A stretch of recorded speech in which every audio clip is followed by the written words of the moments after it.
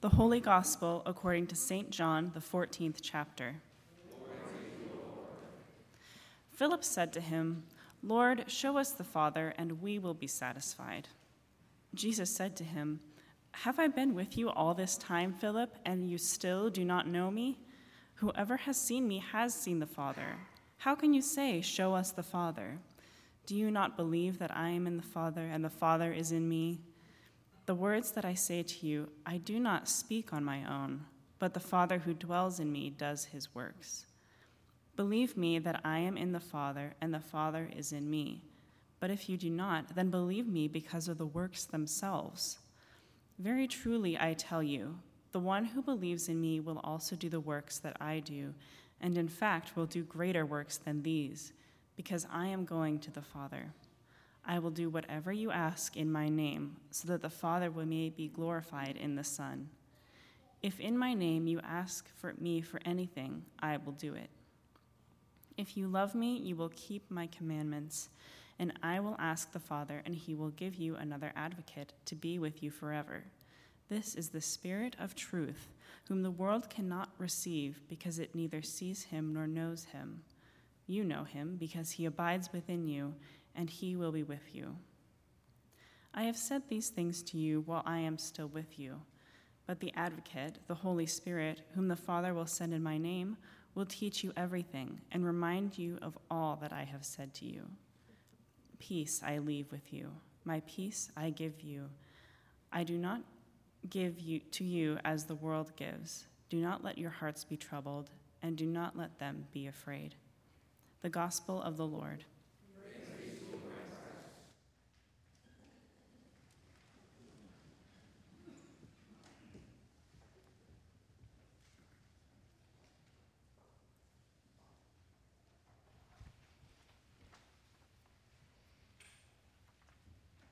Keep it short.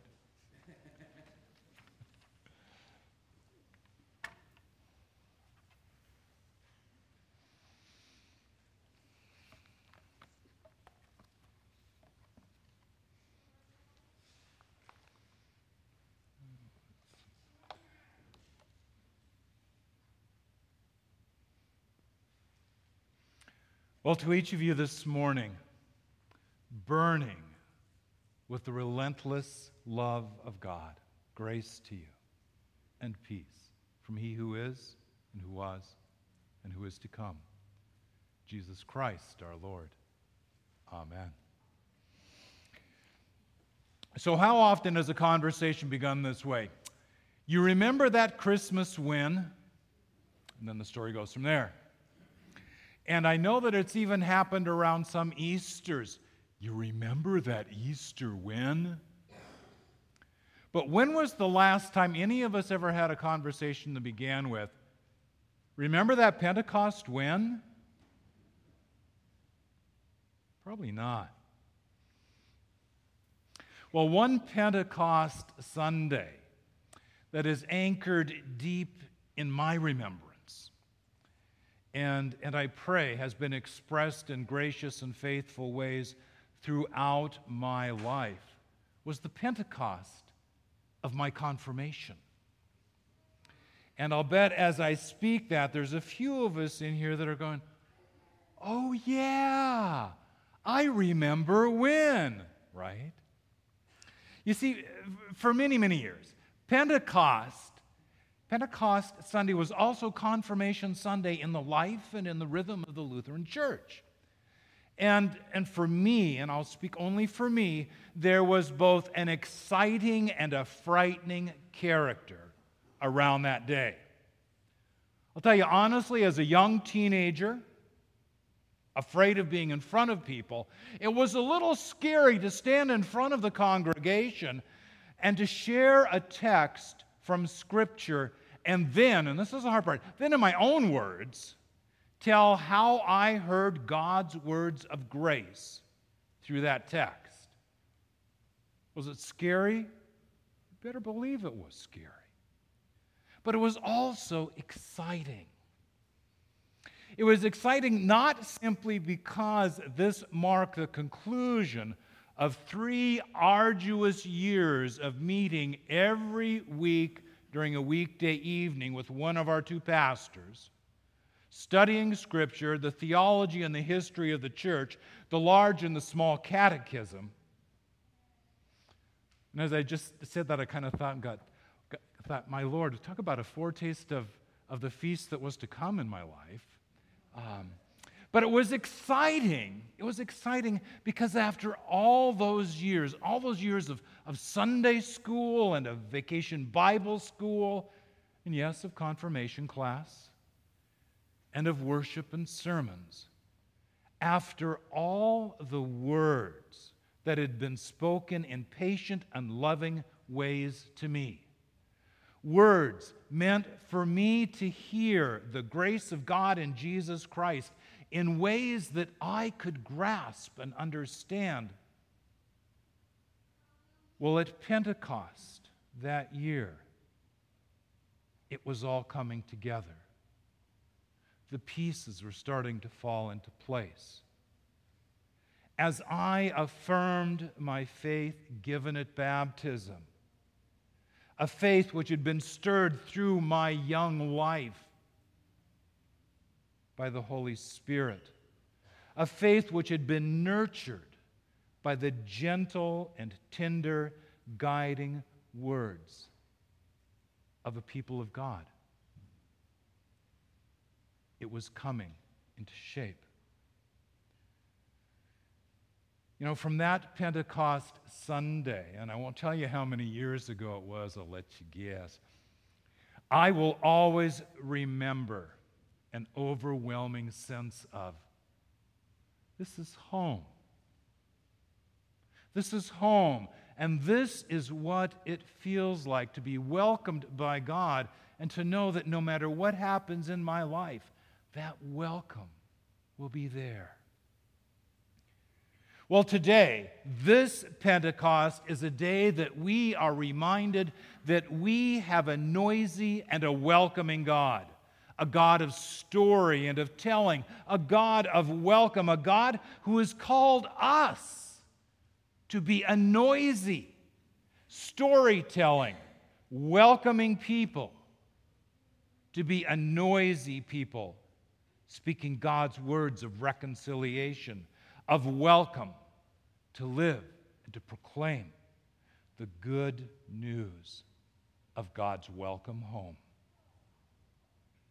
You know, swept up, and I like that imagery, swept up into the wind of God's unfolding kingdom, filled with a burning passion for His will. What we are drawn and invited to hear again today is that God empowers us, is that God fills us with a burning, breathing breath of His Holy Spirit to live, to witness, to proclaim His redemption and salvation to all people and all creation. You know, on that amazing day of wind and fire, the apostles and a following of faithful gathered. They gathered together and they waited. They waited as Jesus had commanded them for what was to be coming next. And as they waited, the city of Jerusalem filled to overflowing. Literally, the imagery is Jerusalem was bursting at the seams as Jews from throughout the known world had come to worship and to celebrate the Harvest Festival, the Festival of Weeks, Pentecost, the 50th day after the First Fruits Festival. And Luke tells us in the text, and suddenly a sound like the rush of a wind filled the house where they were seated. And there appeared to them tongues as of fire, distributed and resting on each of them. And they were all filled with the Holy Spirit, and they began to speak in languages other than their own. For it was the Spirit who gave them the words to speak. Wind and fire. Throughout Scripture, there is this connection to wind and fire as God pours out His grace, as God brings into existence what has never been there before. Wind and fire as God stirs up new life and new community within the deserts of our sins, our isolation and our separation. The sound like a great wind. It draws us back to the creation as the Spirit of God moved over the abyss. And God said, "Let it be. Let there be." And it was good. It was the sound like a great wind connecting us again to the redeeming mercy and the grace of God as His breath, as His ruah. The stirring wind of God drove back the waters of the flood until the ark was once more on dry land. It was the wind of God blowing against the waters of the sea, which allowed Israel to pass from slavery into freedom. And it was within the framework of a wind so great as to shatter boulders that Elijah learned that sometimes the awesomeness of God's power and mercy and love are best heard as a still and small voice. And the fire of Pentecost. The fire of Pentecost connects us once more to that smoking fire pot and that flaming torch which sealed the covenant, His commitment to Abram and to all his heirs. The fire of Pentecost connects us to the burning bush at the call of Moses. The fire of Pentecost draws us to the guiding pillar of fire that led Israel through the wilderness with grace and assurance and hope. Pentecost reminds us that God's invitation, that God's welcome are sure and true and never ceasing. You see, the miracle of that day and the miracle which God continues to stir and to lift up in and through us was not simply that the disciples were blessed with the gift of the Holy Spirit, but rather the miracle of that day was what happened and continues to happen on account of that gift. Luke wrote of the crowds, "We hear them declaring the wonders of God in words we understand." Well, I can only imagine what that must have felt like to those crowds in a land that was different than their homelands, in a land that was filled with different sights and sounds and smells, and then to suddenly hear the wonders of God proclaimed in the words and the language of their homes. What must that have felt like? It must have felt like being home again. It must have felt like God cared as God was speaking to and welcoming each one of them. Well, today, a noisy God, burning with love and longing for His creation, continues to speak His welcoming and embracing word through the Spirit-led words of His church. And to that we proclaim Alleluia and happy birthday. On this Pentecost, I think it's good for us to ask ourselves, what do our neighbors, what does the world see and hear through the actions of our lives, through the wind of our words, through the fire of our faith? What is the welcome that they hear? Do we create bridges or barriers through the languages that we use? Do we challenge people to learn our lexicon? Or do we challenge ourselves? Do we allow the Holy Spirit to help us to find ways to speak the language of others?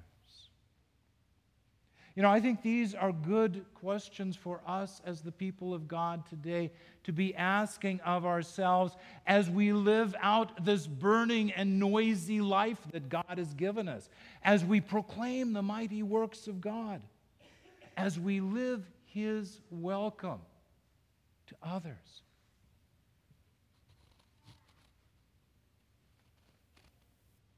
Tape.